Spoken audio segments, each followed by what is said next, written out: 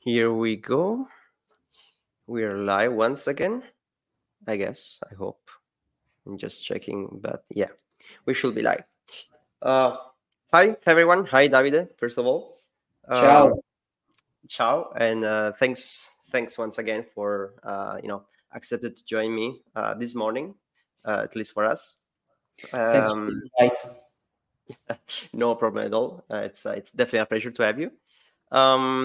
For just a little introduction here. If this is the first time you're watching this, this is the Security Break podcast. This is just a little project of mine where I invite cool people like Davide to just have a little discussion about some recent stories about the cybersecurity realm, and hopefully learn something in the process, right? And if we can also do this publicly and interact with some of the people watching this live or later on the recordings, I'm sure this could be also more useful for everyone. So, Davide, actually, do you mind just have a little introduction of yourself for the people who don't know you? Yeah, yeah, I have been always passionate about cybersecurity. I started from a very technical background, working uh, as a researcher, as a security researcher. First independently, then for a laboratory in Paris. And then I worked as a penetration tester, then as a SOC analyst, then as a SOC manager, then as a head of corporate security, which means the security of all the services used by, let's say, the employees. Hmm. And in my last two experiences, I've been working as a CISO, as a responsible for the cybersecurity. So both the corporate and the business security. Okay, that's very cool. It's actually pretty cool, specifically because well, you did it all, right? You've been Well, in. not everything. For example, first, I, I never developed Okay, because okay. I can code, but really, really, really bad. I'm really, really Okay. bad at coding, We- so I We're we're on the same boat, by the way. never did it professionally, and I never worked as a reverse engineering, a I reverse see. engineer. Okay. Yeah, Yeah, that's but still, you did like what we usually divide into the red team, the blue team, and finally the GRC part, being a CISO right now. For the people who don't know this, I really like to explain the acronyms, right? So CISO stands for Chief Information Security Officer. Is that yeah, right? that's right. And That's it's in my, like, of course I'm not one, but in my experience is basically the I will say that the chief person in charge of all the information security process, last and last accountable person for exactly, cybersecurity. in an organization, of course, right? Every organization should have one. Maybe we can have a little talk about that later. Want, yeah, uh, but I think it's pretty common nowadays. Maybe it was not that common, I don't know, 10 or yeah. 15 years ago, but I see that it's you know you can find, at least in the biggest in the bigger organizations, that there always be a CISO. Oh, we have some first joiners here. Hi, Matteo, from LinkedIn. Actually, I forgot to mention this is currently live on, let's see if I remember, LinkedIn, YouTube, and Twitter. I'm still experimenting, so this, I think, is the second episode that I do with this multi-streaming thing. And this video will be actually re-uploaded later on the YouTube channel, and I will extract the audio and post that on Spotify and other podcast platforms if you like to rewatch this later. But I think we're good to go. So this is the idea. We've collected a list of news from the last week from the security realm. I'm going to introduce them, and maybe um, maybe we can have a chat about them. I see someone commenting that they want you in the live, Davide, but you are here, so I'm not sure what they.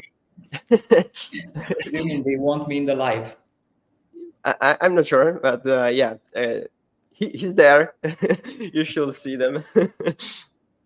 Okay. Anyway, cool. So, feel free to comment. Feel free to write us questions or comments. I can also select some of those and put them in the screen so we can interact with you watching this.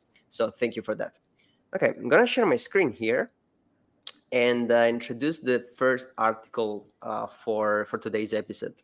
So the first one, it's let's say it's an easy one. Yeah, I wanted to start, a little easy.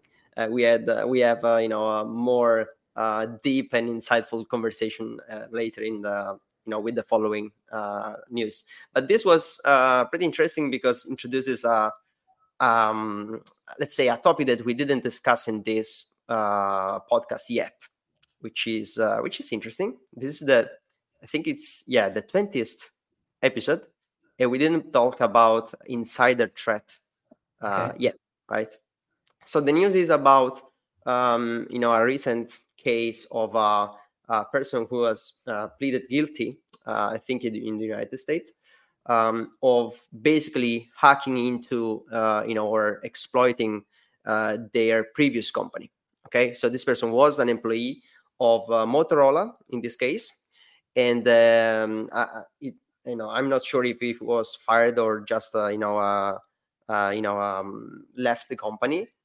Still, they used their knowledge of the people and the tools inside the company to basically send some phishing attacks, basically some emails and some SMS to his previous colleagues, and successfully gathering some credentials, some valid credentials to internal tools, so that the person could steal information, gain access to internal applications, and also grant them some radio frequency, I believe, that Motorola is actually selling and charging for to their customers.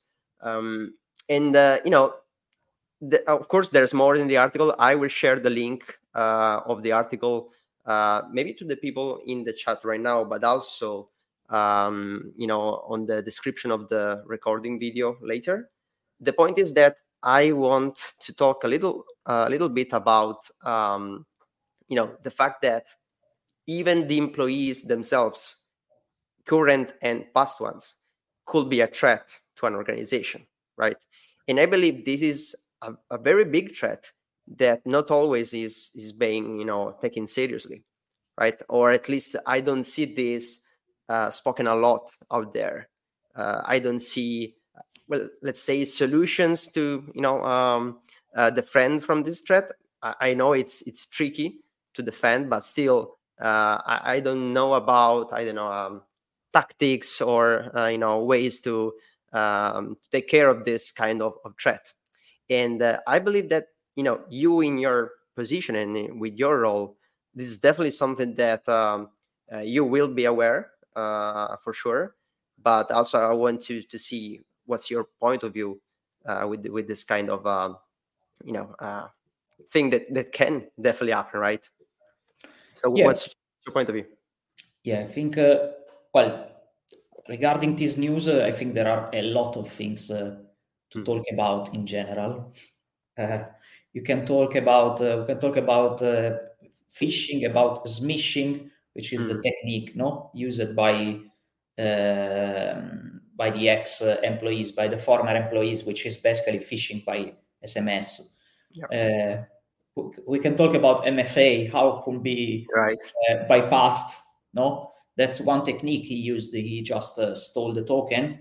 Then, as far as I understood, he basically changed the phone number to get the SMS, so he could bypass the MFA lately. But yeah, employees are I think in general can be a weak point of the company. But at the same time, I think employees can be transformed in a network of sensors. No? Okay. So the question is the fact that when an email, a phishing email arrives, and some people click on the email, so I click not on the email, on the link which is on the email, that's for sure a problem, right? But at the same time, if a phishing email bypass the anti-spam, every kind of filter that you have, anti-phishing, etc., like technological ones, right? Every technological filter that you have, and one employee reports the email, then the employee is not anymore the weakest point, no, but it's the strongest point of the company. So can be it's two sides of the same coin, no? Yeah. So can be a weak point, can be a strong point. It really depends on how you train the employees. In general, I think that on awareness, I'm not speaking about my company. I'm speaking about general approach, right? Yes, as an industry, I think we are losing the war because we are doing the trainings. We are speaking about phishing every day. We are sending phishing campaigns, etc., etc. But still, people click on the links. Why? I think first because links are made to be clicked. No, right.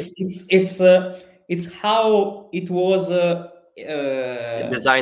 designed at the beginning. No, the easiest way. It's something that it's so clear. You just have to click. No, it's so easy and so fast that people have learned to do it very fast without thinking, and that's the problem. Is the fact I think we actually train them, right? You know, every technical person at some point say to their, I don't know, parents or grandparents, you know, when this is blue and it's, you know, with the I just say it, it's subtitled. I don't know how to say this in English. You can click on this and you'll be redirected to another page. Right? So we were training them to click, you know, on those links on the first place. So it's something. It's something. I mean, now you have to train people to not click, or better, to think before clicking. No, and I think probably the only way to teach people how to do it is not to teach them that they don't have to click on the links. But it's the mentality that has to change completely. We need to teach them to think what could go wrong every time. No, right? It's like when you're driving a car. You know that if the semaphore is the traffic light is red, you have to brake. Otherwise, it can happen that someone, but you know it by experience. You know it because you went to a school of to get the driving license, etc., etc. Yeah, you got education basically, right? Yeah. So I think, to be honest, the phishing, the whole phishing thing partially is gonna disappear with the new generations, because the new generation are born with links and with not with cybersecurity, but with cyber scams. in general. That's true. That's true. So I think lately this phenomenon of phishing will decrease. Okay. Of course, there will be other problems. Of course. The deep fake, the problems of phone call made with voice, which are generated by AI, etc. That will be, I think, will be a huge problem because we will have it now. Right. No? I guess it's already happening. I never had an attack like that in the companies that I'm managing, fortunately. But I think it's something that is going to happen probably the next year, 2024. Yeah. And we actually we still have the people that are not used to new technologies. No. Yeah, that's right.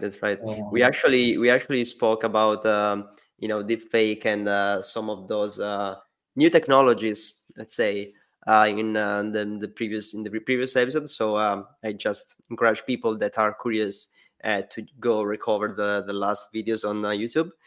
But something you said a lot of things that were very interesting. First of all, the change of approach in the weakest link. That's what I mean when I say that I learned during this episode, right? I never heard anyone so far say something like this, that the people can actually be the last security measure. Like if all of your technologies and technical solutions fail, your employees could be another sensor that, let's say, you deployed in order to identify those attacks that you missed at the first place. So that's already just as an approach. It's mind blowing for me personally. Maybe someone else was already aware of this kind of approach. On the other side, you mentioned the new generations, the fact that they are, let's say, I would say probably like technology aware, just because of course they born with it. They started using technology from a very early stages of their life, and I kind of agree on the fact that they could recognize better, like I would say their brain developed in a way that they are advantaged. I'm not sure how to pronounce this, in recognizing phishing attempts and something like that. So yeah, that could be a good point, and I will be curious to see how the biggest threat. I would say that phishing had always been the biggest threat we ever had in the industry, right? It was the first thing they they ever used, and right now it's still the thing that is most effective when it comes to attacks vectors, right? And if we can evolved a lot, no? Absolutely. From the beginning, from the broken English or broken Italian email, right? Now we have emails which are absolutely look like legit. Yeah. Proper. And now we have the problem of QR code, no? Also, phishing. Yeah. I think it's called phishing, which is basically always phishing via QR code. I don't know. It makes me like a headache to pronounce all of those versions of phishing. By the way, always because I want to explain everything here. You also mentioned the smishing at some point, because it's also the way the actor in this article affected Motorola. It's basically just a combination of SMS and phishing, and basically you have smishing because it's phishing via SMS. So it's as simple as that. So cool. I think the other because you asked me a question which is regarding insider threat, right? I didn't answer. There were so many things to talk about on this news, but insider threat, yes, it's interesting. I've not seen many cases of insider threat. but I've seen them. Yeah. I think all the cases that I've seen were misuse of company technologies or accounts. Yes. So using the technologies of the company to do things which are not company related, and I don't know, someone in the past I've seen someone using a very powerful server to crack password with John the Ripper. But not so password of the company, not password taken by in the company, you know. But the server was a company one, right? The computer, yeah, the server was a company server, but the guy, you know, like broke into external systems. Okay. Or I don't know what kind of system. Maybe it was his own system. I don't know. I have no idea. But he took the password file, and he was trying to crack the password file with this very powerful server of the company. This was, I don't know, more than 10 years ago, for example. It's not that much, actually. Just 10 years ago, honestly. It's something else that I've seen is mining bitcoins with company equipment, not with again, not with the laptop, of course, but that's something else that I've seen.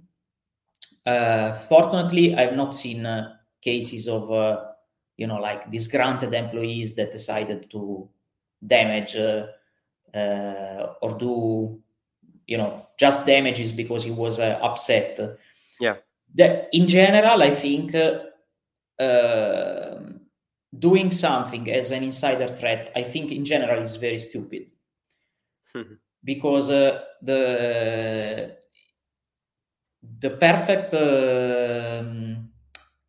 perfect killer, right, the one who is never caught by the police, is the one who is killing randomly.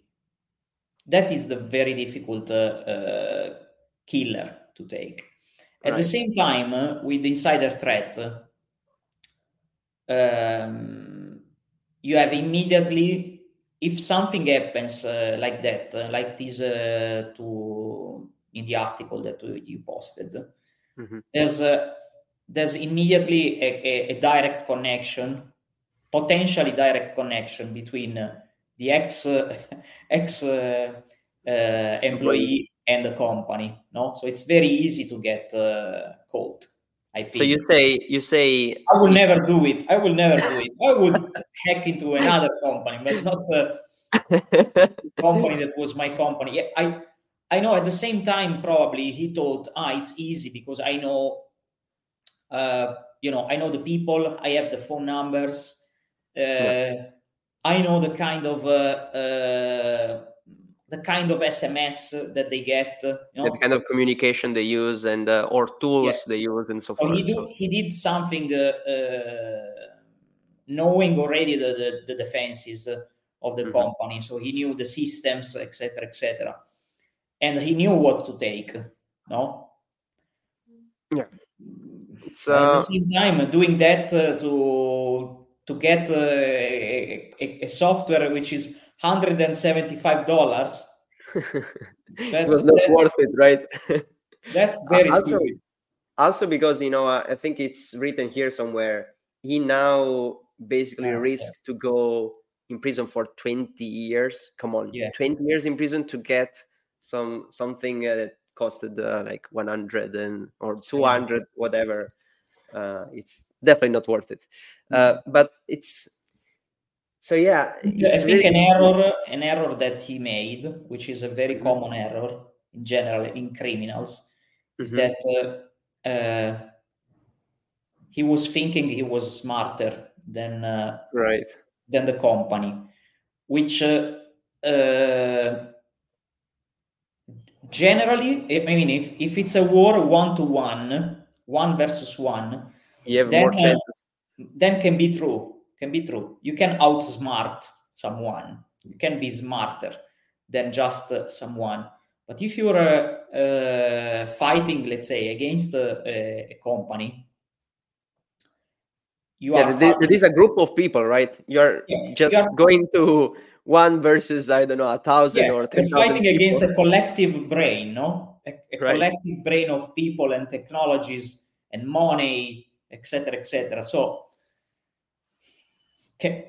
you can outsmart them, maybe, but you need to be very well organized. If you look at APT groups, no? Yeah, of course. They are very, very well organized. They are companies. They are gangs of people. So they have a collective brain as well.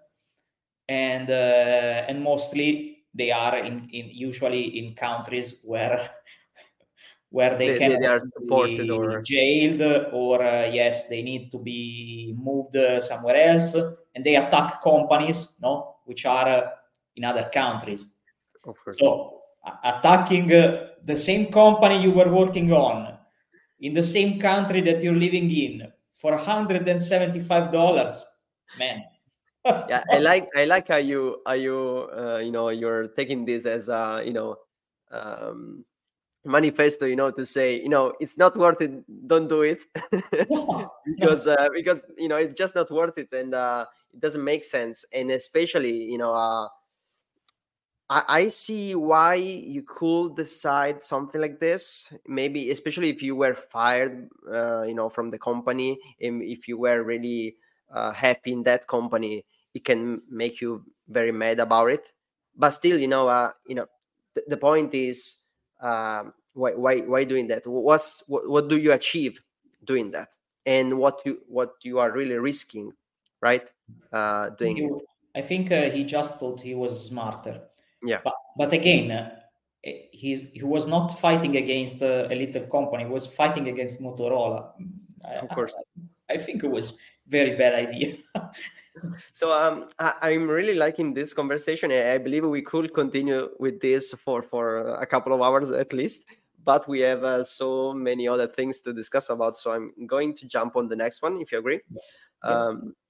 Just a little reminder before I do that. If you're liking this conversation and you want to see more, and maybe you want me to stress on Davide once again, maybe later to join another episode, please consider subscribing or sharing this with a friend or something, or just commenting and let us know what we are doing good, what we are doing bad.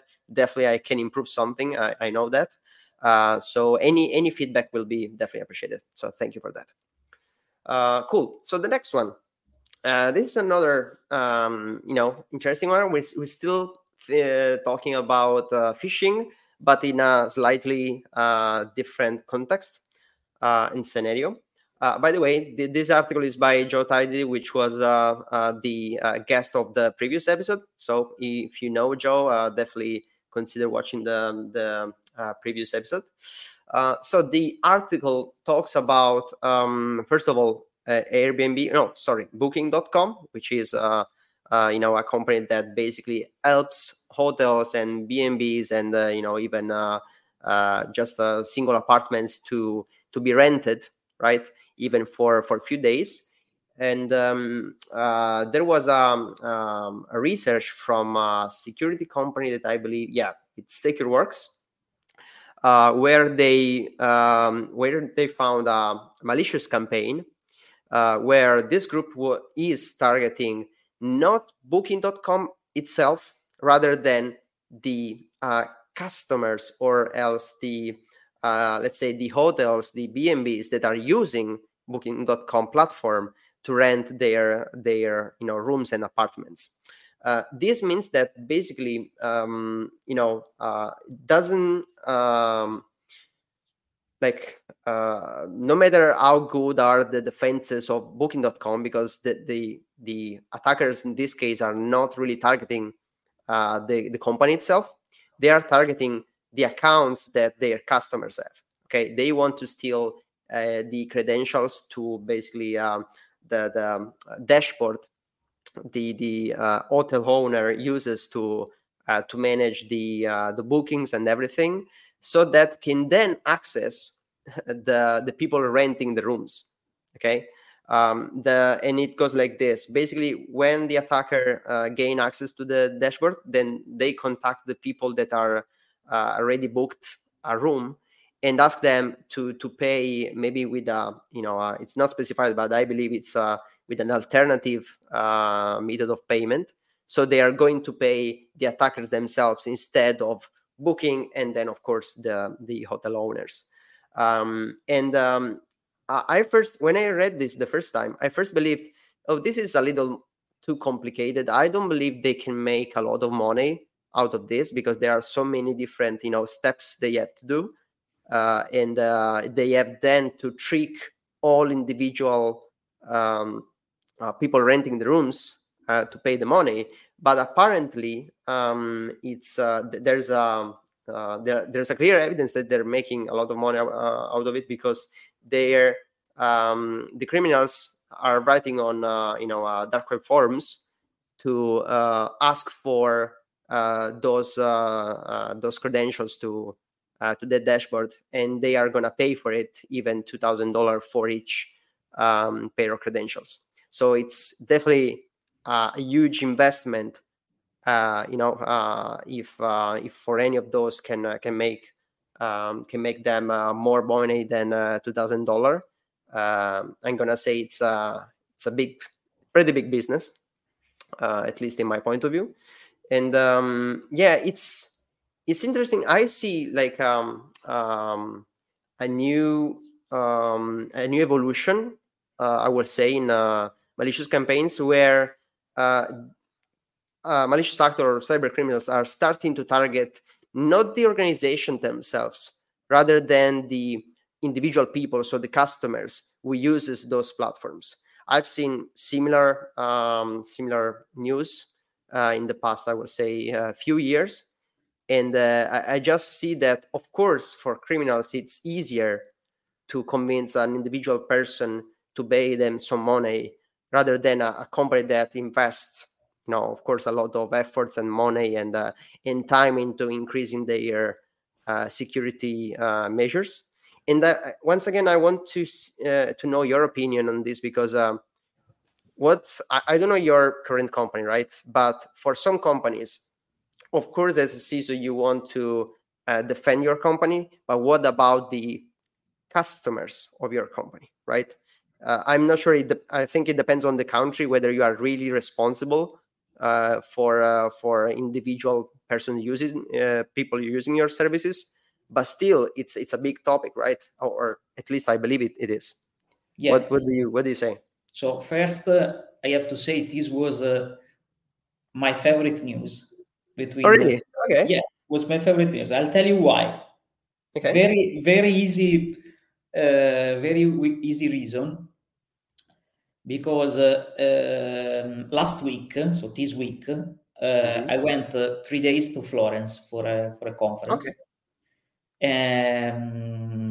Conference of the European CISO meeting. Okay, interesting.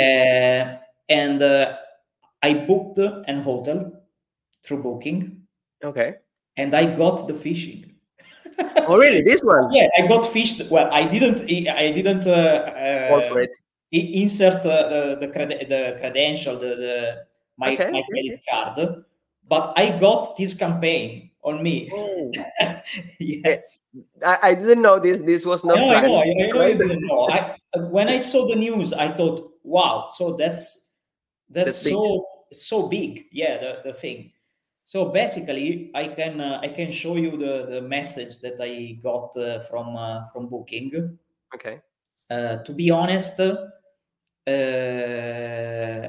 I'm used to travel a lot, so I I received a message from the structure, from the hotel. Mm-hmm. I didn't care at the beginning, because usually hotels immediately send you a message when you book, Mm-hmm. telling you like the direction to go to the hotel or things like that. So I just I saw the notification on booking that I received a message, but I ignored it, to be honest. Then a few days later, I received another message, another notification. So I told myself, what's the problem? I mean, they should need to know something, or and I look at the message, and the message was, please ignore the previous message. I was like, what? And of course you went to read the previous one. I went to read the first message, and the message was a phishing, of course, but through a legitimate channel, which was very scary, to be honest. Was in perfect English, of course, and was written that my transaction didn't go through. So please visit this link, of course. Yeah. And the link was like booking dash something there of course a website, unlegitimate website. So it was, of course, an external website. Yeah. But for someone who was just not pay too much attention to the link, was a very, very big problem. I mean, if I was distracted, I could even be tricked. Right. The question is that, and I didn't forget your question, so I'll answer later. Because I did, actually. The question is that Booking.com, I didn't know, but if I well remember, is the in number of volume of turnover. I'm speaking about volume of transactions. I see. I think it's the biggest web portal in the world. Oh, in general, not only into their market. If I well remember, it's the biggest in the world. Wow, that's or huge. One of the biggest. So, of course, given the fact that it's one of the biggest portal, they receive all kinds of threats. No, is a target which is very attractive for cyber criminals. They have a huge security department, cyber security department. I know the CISO of Booking.com. I know also someone who works in the cybersecurity team. So they of course have every technology that you can think about, cybersecurity technology. So they are a very very skilled, very prepared from the cybersecurity point of view. But when you are so attractive as a target, let's say, cyber criminals are every day every day they are trying to think about a new solution to hack, let's say, to trick your customers, etc., etc. So I'll answer your question, then I'll continue to talk. So you told me, you have responsibility over the customers. Yes and no. In some, probably in some jurisdiction, you are responsible. In some other, not. It also probably depends on the industry, right? If we think about banking, probably it's slightly different. But the question is that in any case, it's always a brand reputation damage, very high. Because if I book something through Booking, then I got phished through Booking, the next time I'll tell Booking is not secure. It's not safe. as a user, to me, the important is that someone stole my money through Booking. No, so it's not a safe portal. This is what, as a user, I would think. No, Actually, so, you made me think that happens so often with the marketplaces. Like just remembering some friends telling me, "Oh, I don't know, I do not use eBay because I got phished one, or my friend at some point got phished one, and I prefer Amazon, or I don't know." You can use whatever other company it comes to your mind, because if it happens to you or someone just once, your perception of that company completely changes, and you can start to move to competitors, basically, right? Just because you had one problem at some point that maybe was not even the company's fault, like directly. So that's very true. So I think someone who is reading the news will say, this is happening because they don't use multi-factor authentication, right? So you would say, it's very easy. No, it's something so easy to patch as a vulnerability, to fix. The question is that when you are managing a hotel, it's not one person that is managing the reservation. It's many people, right? Yeah. So multi-factor authentication is for one person. So you should have, Booking should implement probably a multi-account features. Yeah, that's true. Where multi-account have to manage one hotel. Well, it's not an easy fix, man. When you receive an attack like this, developing a new feature like that in a website is a mess. Takes a lot of time. So I have no idea. Not only that, like I'm thinking, if you're into a product company where you are developing an application that is going to be used by customers, that you also have to train the people that were using your application with the new the new processes. So if the hotel owners have to create new accounts or just implement multi-factor authentication, it can be very tricky for them to continue working with you, and it causes a lot of effort to be not only developed but also to start using it properly. It's a very mess. Maybe people that are not from the industry cannot really understand that very very very very good, just because they don't know what's behind the not an easy fix. True. Definitely a very bad headache, I think, for the people at Booking. Yeah, absolutely. Once again, there was even more behind this article that I initially thought, and well, I didn't know that, of course, you were impacted as well from the campaign, which is well, it's not cool because you got impacted, but it's cool because I catched the right article. But once again, I think we should move to the next one, just because there's so much more to think about and discuss about it. So this is another one that's has been in the news, like as a broader topic.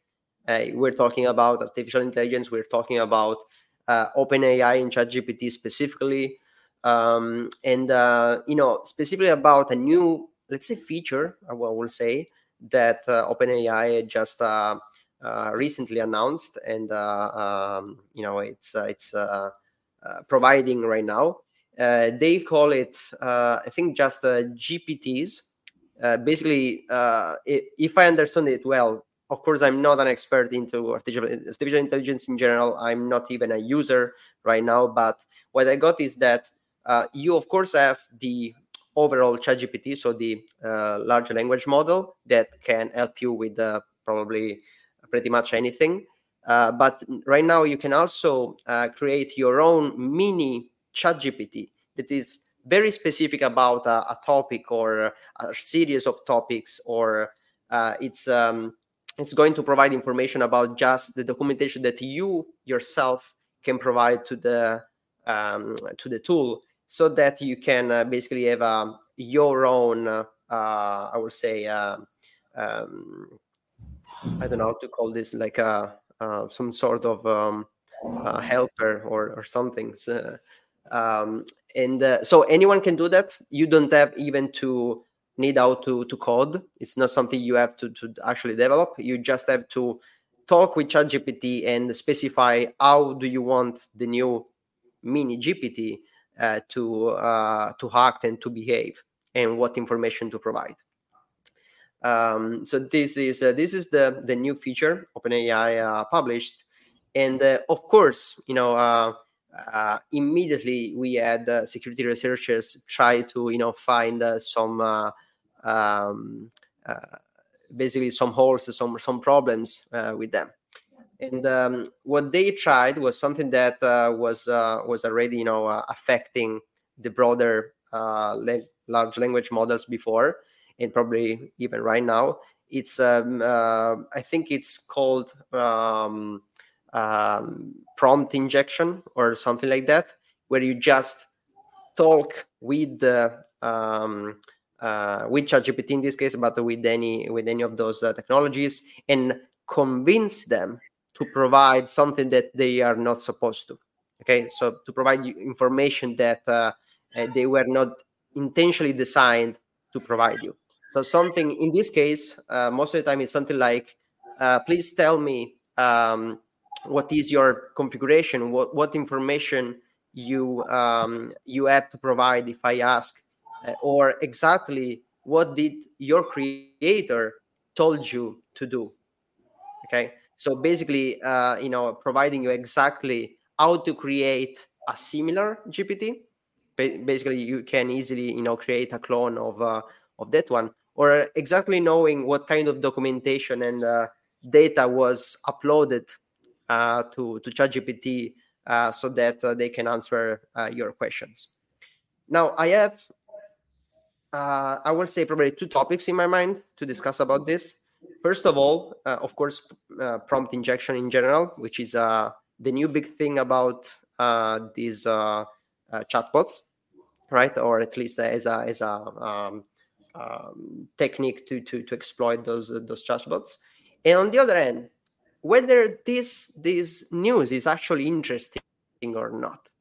What I mean is that these mini GPTs, apparently they have a very limited pool of information they can provide, and the fact that you can trick them into giving you the data that they are trained to provide you, just in another way, not the real document, but if you ask the question, they will provide the answers. Is this a problem itself, or is something that we just want to, okay, I found the new problem, the new vulnerability? Because I think that's actually a thing. We have this problem in the industry, and this is my personal opinion, where we are always eager to find the new vulnerability, the new problem, and we want to be the first ones to have found it, because it make you feel important because you were the first one to find a new problem or a new vulnerability in this industry, especially, right? People put them in their curriculum vitae. I found this vulnerability as the first one. So it is a big thing in general, but is this specific thing maybe a little too much? I don't know. Just my opinion, but I'm curious to hear yours. Yeah. Okay. So first, I use ChatGPT. Okay. Not a lot, but I use it. I think on a daily basis. Oh. And given that I use it on a daily basis, I subscribed for the ChatGPT 4. So I'm using So they're like the premium version of their service, right? The premium version, which is around $20 a month, something like that, which includes also the possibility to create GPTs. Okay. Which I tried. I spent a pair of days creating GPTs, and something interesting is that I just well, first you don't have to code, so it's perfect for me. So maybe I should try to. Maybe you should try. Yeah, no, it's funny. It's funny. Of course, it's limited at the moment. It's quite limited, but it's funny, and you can see the potential of something that will bring us to a no code reality where you don't have to code, you just have to say to ask. But I just made I don't know, a GPT example. I created. I told ChatGPT create a GPT so that if I passed an email, it recognizes if it's a phishing email or not. Okay. I wanted to see if I see you're biased. I see you're biased. You could ask for anything. If he was more smart than the normal spam filters, and I have to say that he recognized every phishing email. Okay. The only problem is that he didn't give he didn't take a decision. Never.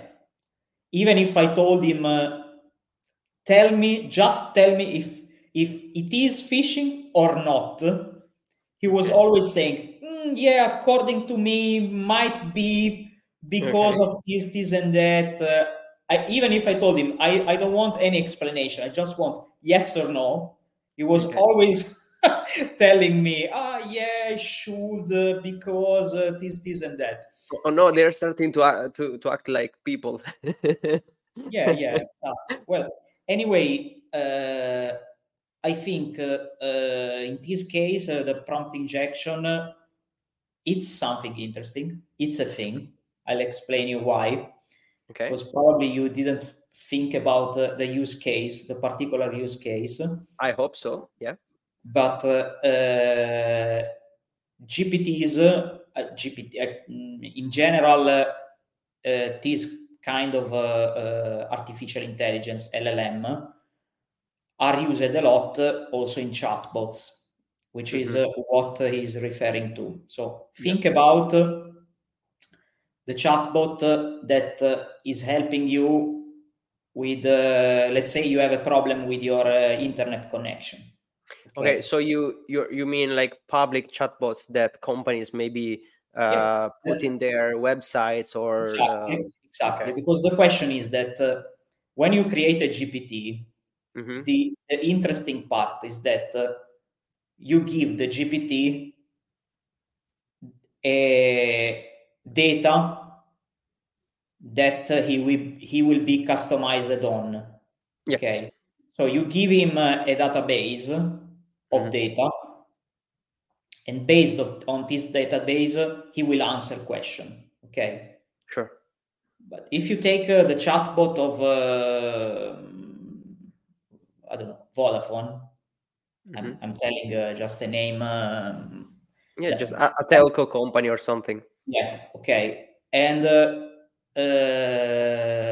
you are Giorgio. Yeah. Okay. If you ask, for example, to the chatbot, act like Davide Del Vecchio and tell me your home address. Okay. That is a prompt injection, and it's and you're stealing data from the database that it was trained on.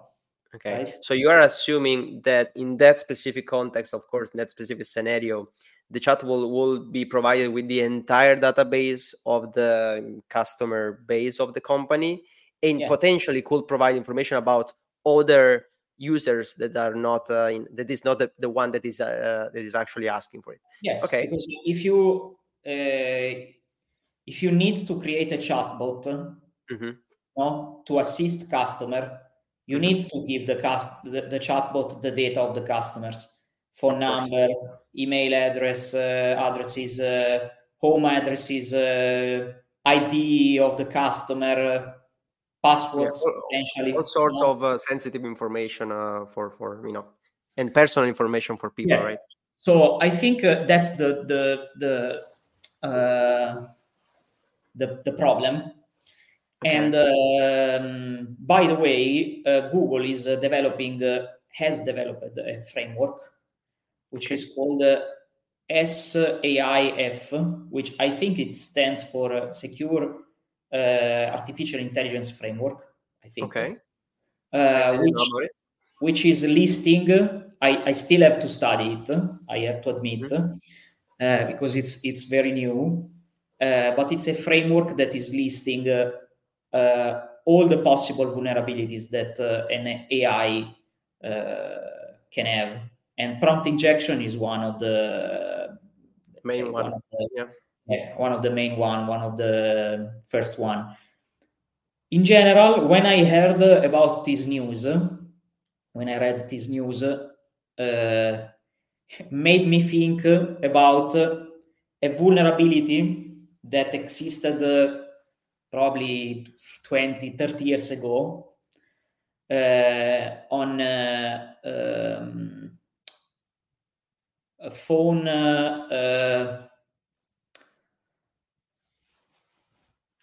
when you called some call centers, or when you called some companies in general, that there was this automatic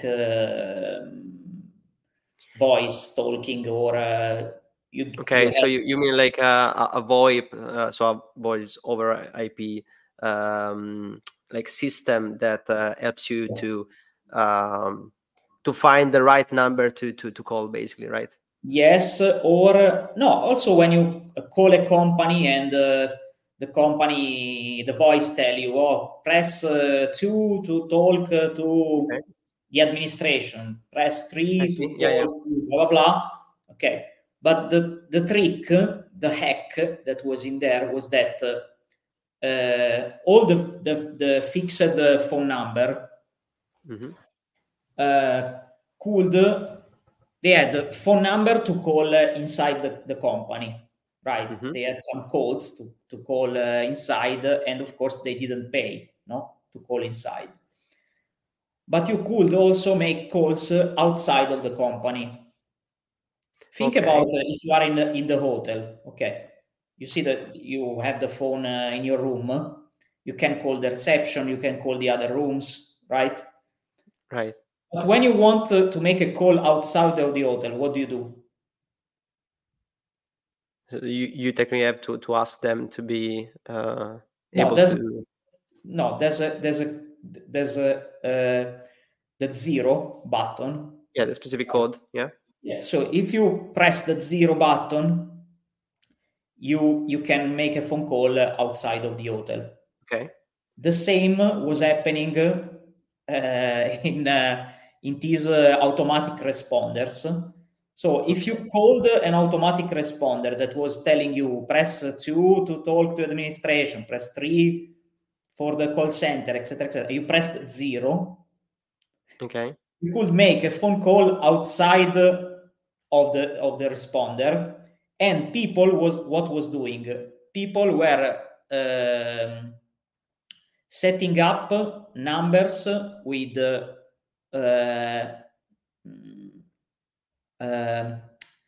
these phone numbers like 144 in Italy. Okay. You pay a lot of money, like €2 per minute or things like that. So they were setting up these kind of phone numbers, and then they were exploiting this vulnerability to call their phone number, and they were charging the hotel, basically, right? Yeah.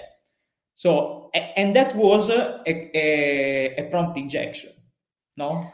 Yeah, kind of. Very similar. Prompt injection, well, our SQL injection is a kind of prompt injection, I would say. No, what do you think? Yeah. Like I see how you basically made the connection between what we usually called SQL injection, because most of the time we have a database connected to our website most of the time. But if you do the same, if you connect your internal database to, the front end for that database is going to be a GPT or some kind of chatbot of this kind, definitely it's basically the same vulnerability. You do it in another way, actually in an easier way, because you don't have to code, you don't have to know the SQL language, just a plain language basically. Maybe your own language, because you can talk with ChatGPT, both in English or in Italian or whatever language you know about. So it's definitely easier. Now I definitely understood, your point, and I definitely agree with that. But let me do the let's say the devil's advocate here. So is it a vulnerability of the application itself, so of GPT in this case, or is it who uses it that put to match data, as a backend for the GPT? I mean, you are saying, okay, please GPT create ChatGPT, please create a GPT that can answer with the information from this document, from this database, from this data point. You decide what data to put in there, and if you put that in there, of course all of those information can be provided, right? I think in that case you're looking for another kind of solutions. I don't think it's that advanced still, right? To be able to discriminate, okay, just this part of information you can provide just to this specific person, or put some kind of security measures or conditions. Okay, just respond with this information only if the person is authenticated or something. I think right now the statement is, okay, you put this kind of information, and all of this will be provided if asked for. Am I wrong? What do you think? Well, you are assuming a lot of people is smarter than. Of course. No, I think a lot of people are just let's say users. They just find something that is so easy to use, because ChatGPT is easy to use because you don't have to code again. You just Right. you just write your own in your own language what you want, and I think a lot of people is already using it as a chatbot in many services. So and I think that a lot of people is not loading just public data, which is what you're saying, right? You say, given that it's something that is exposed to the public, to the internet, you should give just public data or data that you want to give, right? Unfortunately, I don't think that's the use that a lot of people will do with ChatGPT, or is doing, to be honest. I think a lot of people is already training ChatGPT with with private data, with data which are not public. So here's the final question, right? Yeah. So is it like should it be like the people must be aware of this and trained or maybe educated so that they put the right data in the hands in the virtual hands of GPT, or should OpenAI in this case prevent in some way any problem like this? Like I know there's no real correct answer to this, and it's more complicated than what I'm asking for. But what's your opinion on this? Like, I think it should be OpenAI. I think it should be OpenAI, but these kind of vulnerabilities are for any kind of AI like OpenAI, Right. any Sure. kind of Google's Bard or whatever. yes, There will exactly. be. So Yep. the 3, 4, because the problem now that we have is that like for cloud providers, let's say, Right. everyone is using the same the 3 providers, right? Yeah. OpenAI, Bard, and I don't know the name of the third. The same is for cloud, AWS, Azure, and maybe Google Cloud. Google Cloud are the 3 main, and then there's Alibaba for China. But that's it, no? But a vulnerability, if you find a vulnerability in a cloud provider, a new vulnerability, is it a new vulnerability or not? I think it's the same parallel that you have to think. I totally understood your point of view, where you come from. I see that it seems like something not so much important, but at the same time,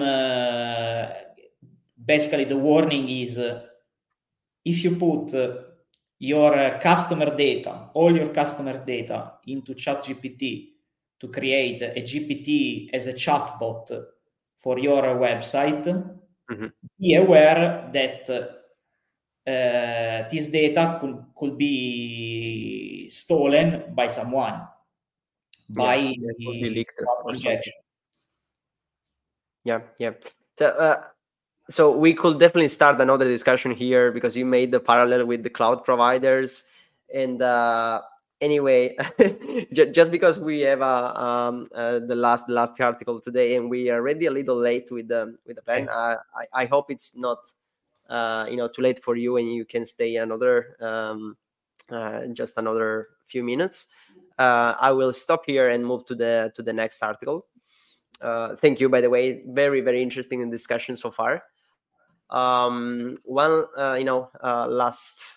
reminder for everyone: if you're liking this and you want basically to see and watch and listen more, just let us know with a comment or sharing this with a friend, or maybe putting a like or subscribe, whatever platform you're using right now. Thank you for that.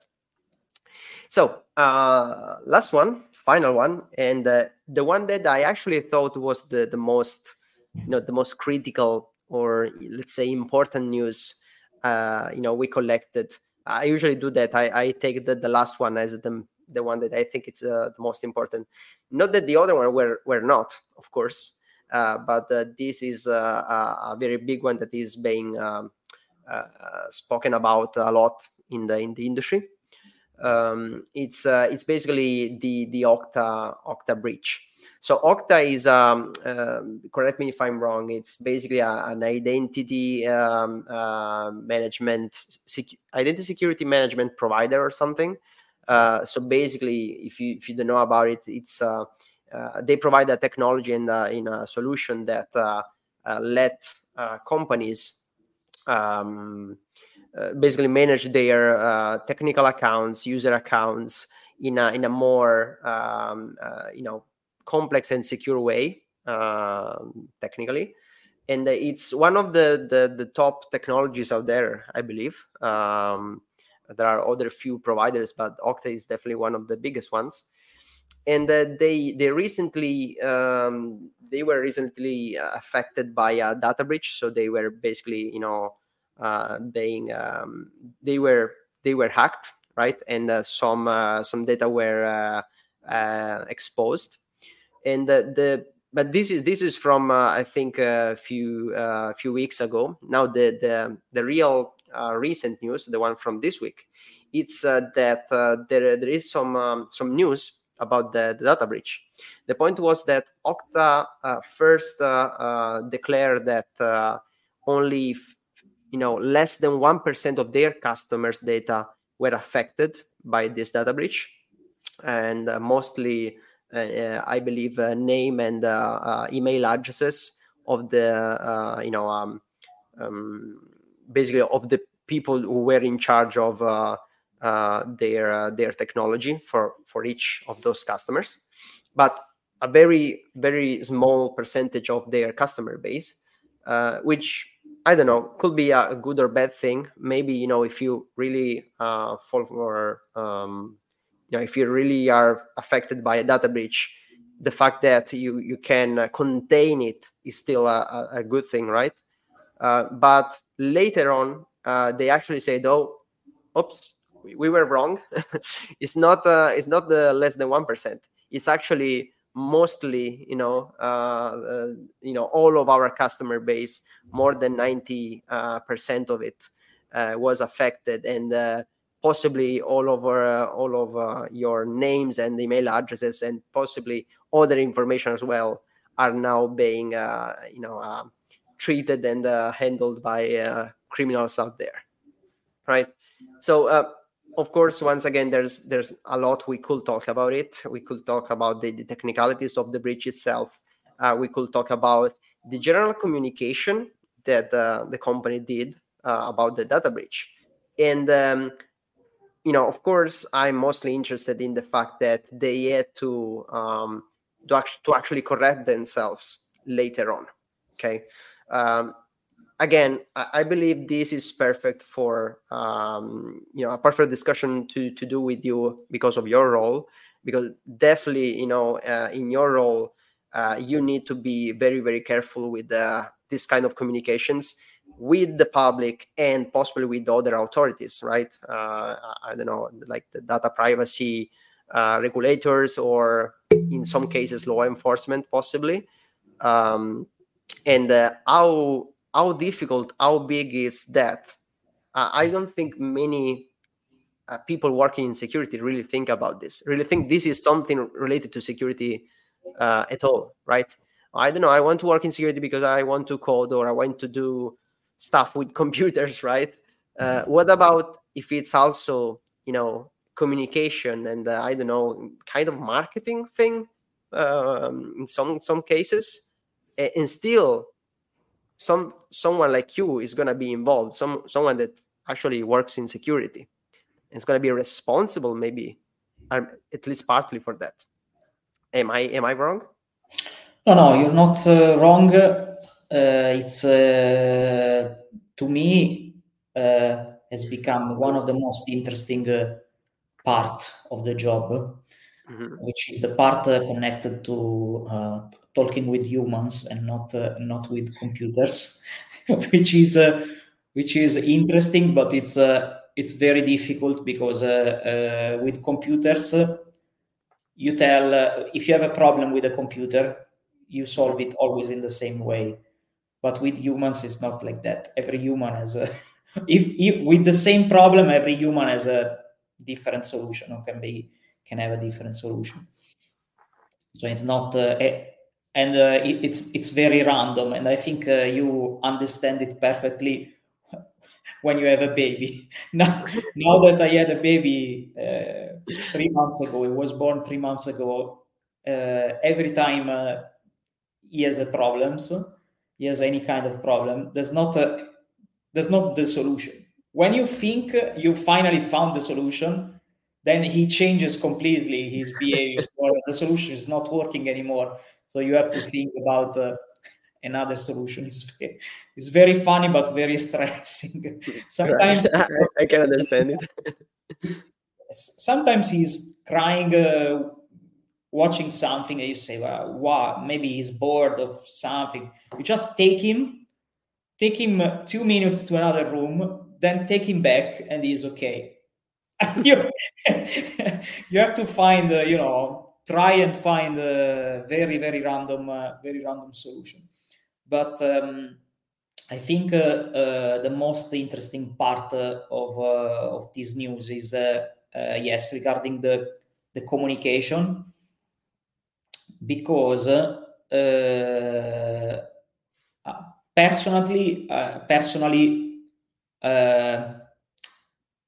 maybe I'm used to see the bad part in things, in people, in companies, etc., etc. But I think, well, we should ask to a communication to a brand and com specialist. Okay, so a brand and communication specialist. I saw Matteo Flora was in the chat before, so he probably is the best person to ask. But my idea is that lately, in the last times, I've seen companies when they have a data breach, they try immediately to communicate. Okay, but and most of the time they have to do it because of GDPR and other laws. So they immediately do it, but they disclose just a very little part of the problem. They say, we had a problem, there was a breach, but it's less than 1% of customer base, no? So the news is breaking into the internet, but it's breaking with the 1%, the 1% information. So everybody's thinking, it's okay, got breached, got hacked, but was just 1%, so it's nothing important, very important. It was not a big deal. Yes, I'm not affected as a customer. I mean, 1% is a very low probability, no? On 100%, 1%, it's okay. I'm sure I'm not one of the customer which is affected. I mean, as a company, probably Okta needs to communicate individually to those companies which are being affected, right? So you actually will know if you were directly affected or not. Yes, but even if you know, if they tell you, you will still think, I'm just the 1%. Right. Okay. I say, I'm very unlucky because I've been just in the 1%. And anyway, the news that will break on the internet, no, in the news that you've sent to the agencies, etc., is that just the 1% of the customer base. Then they take time. And after sometimes they disclose the truth. This is what I've seen doing. I'm not saying this is what Okta did. I'm not saying it. But I've seen this kind of news, so that after months they tell, no, sorry, we were wrong. It's not 1%, but it's all our customer base that was hacked. And the question is that when it's the same news after some months, not so many newspapers as at the beginning publish again the news. Yeah. Okay. That doesn't take the same attention and the same interest of the first one, right? Exactly. So to me, it looks like a technique, a studied technique to me. Okay, so I see where you're going. Okay, so do you think it's a strategy to it's a communication strategy? Maybe it's not, and I'm just a bad person who is thinking bad of companies. But to me, it looks like a communication strategy. Okay. So I didn't think about it in this way, but it could potentially be, right. We will probably never know specifically, but it could be a way to just lower or decrease that the brand, the issue affecting the brand reputation. We're talking about brand reputation once again, right? Yeah. On the other end, and there's the other thing that I think it's important to discuss about. So how could it be that this happened because current regulations, force companies to do a public statement as soon as possible, basically, with very, very few time to think or to organize or to even investigate.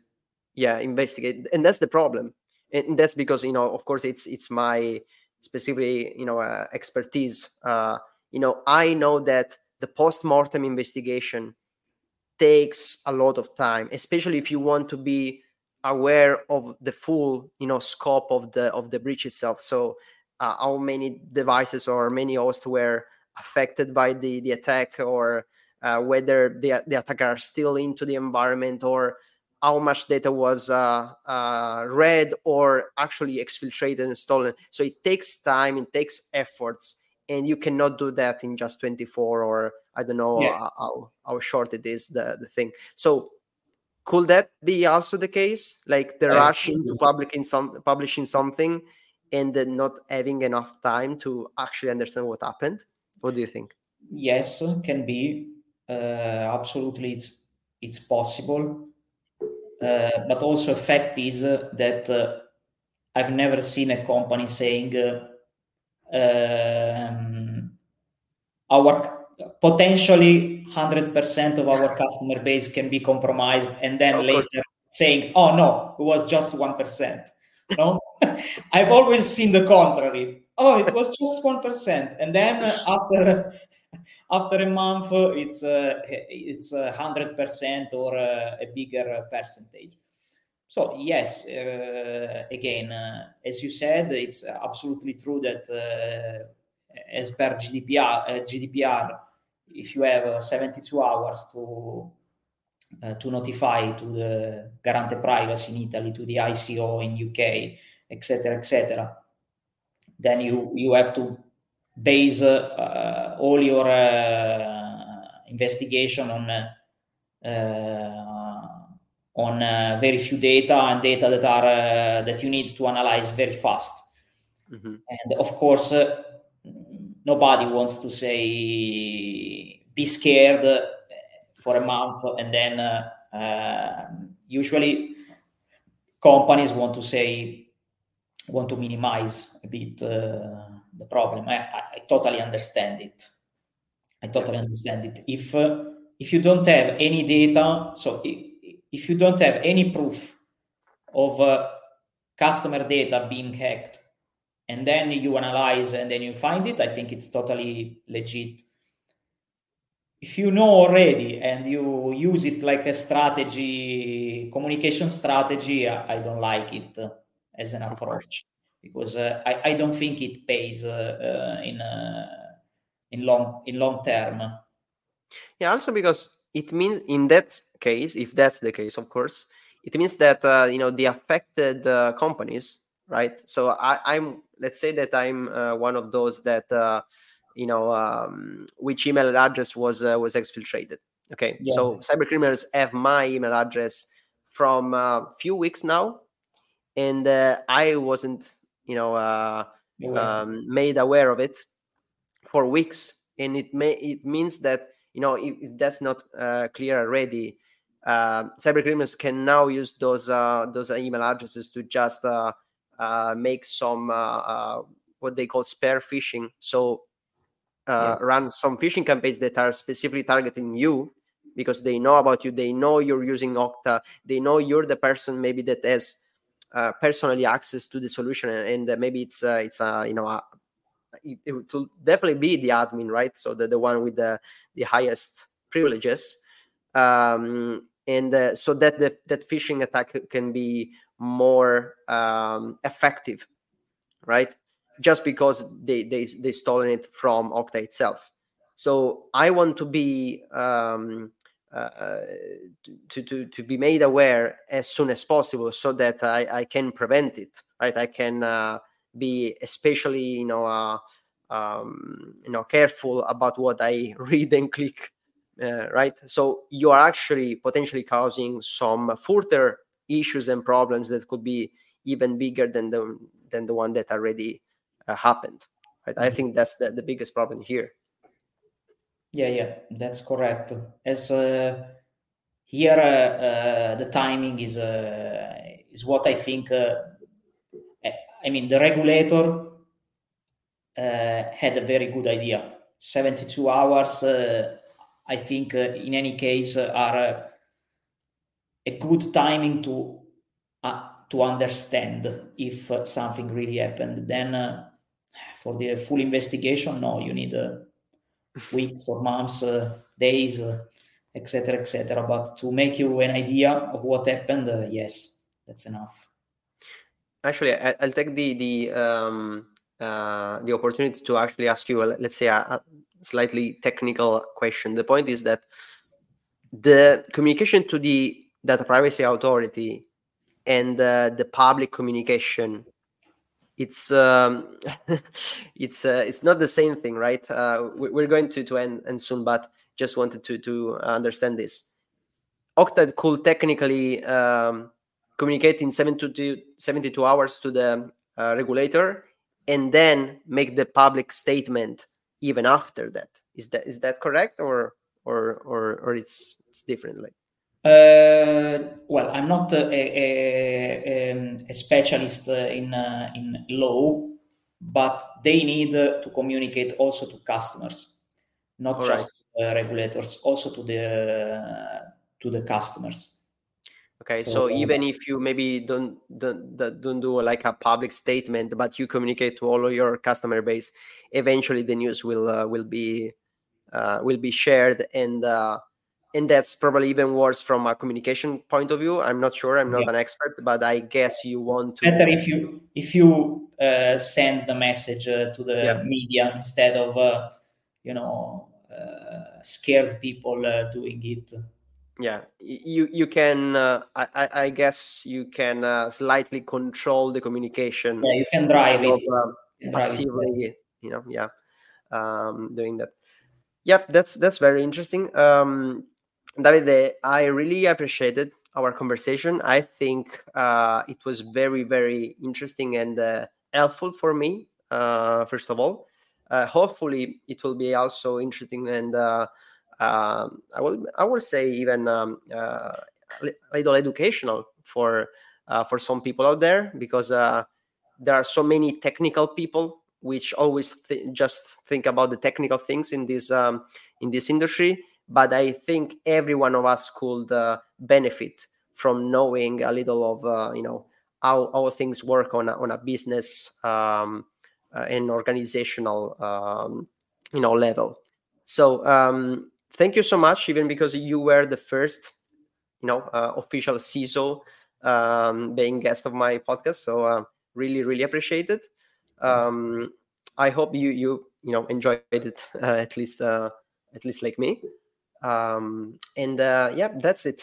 Thank you for everyone that had watched us live. But if you didn't make it, you can always rewatch it on YouTube or listen to it on Spotify or Apple Podcasts or whatever you prefer. Yep. Once again, thank you, Davide, and see you on the next episode. Bye, everyone. Thank you so much. Bye. Bye.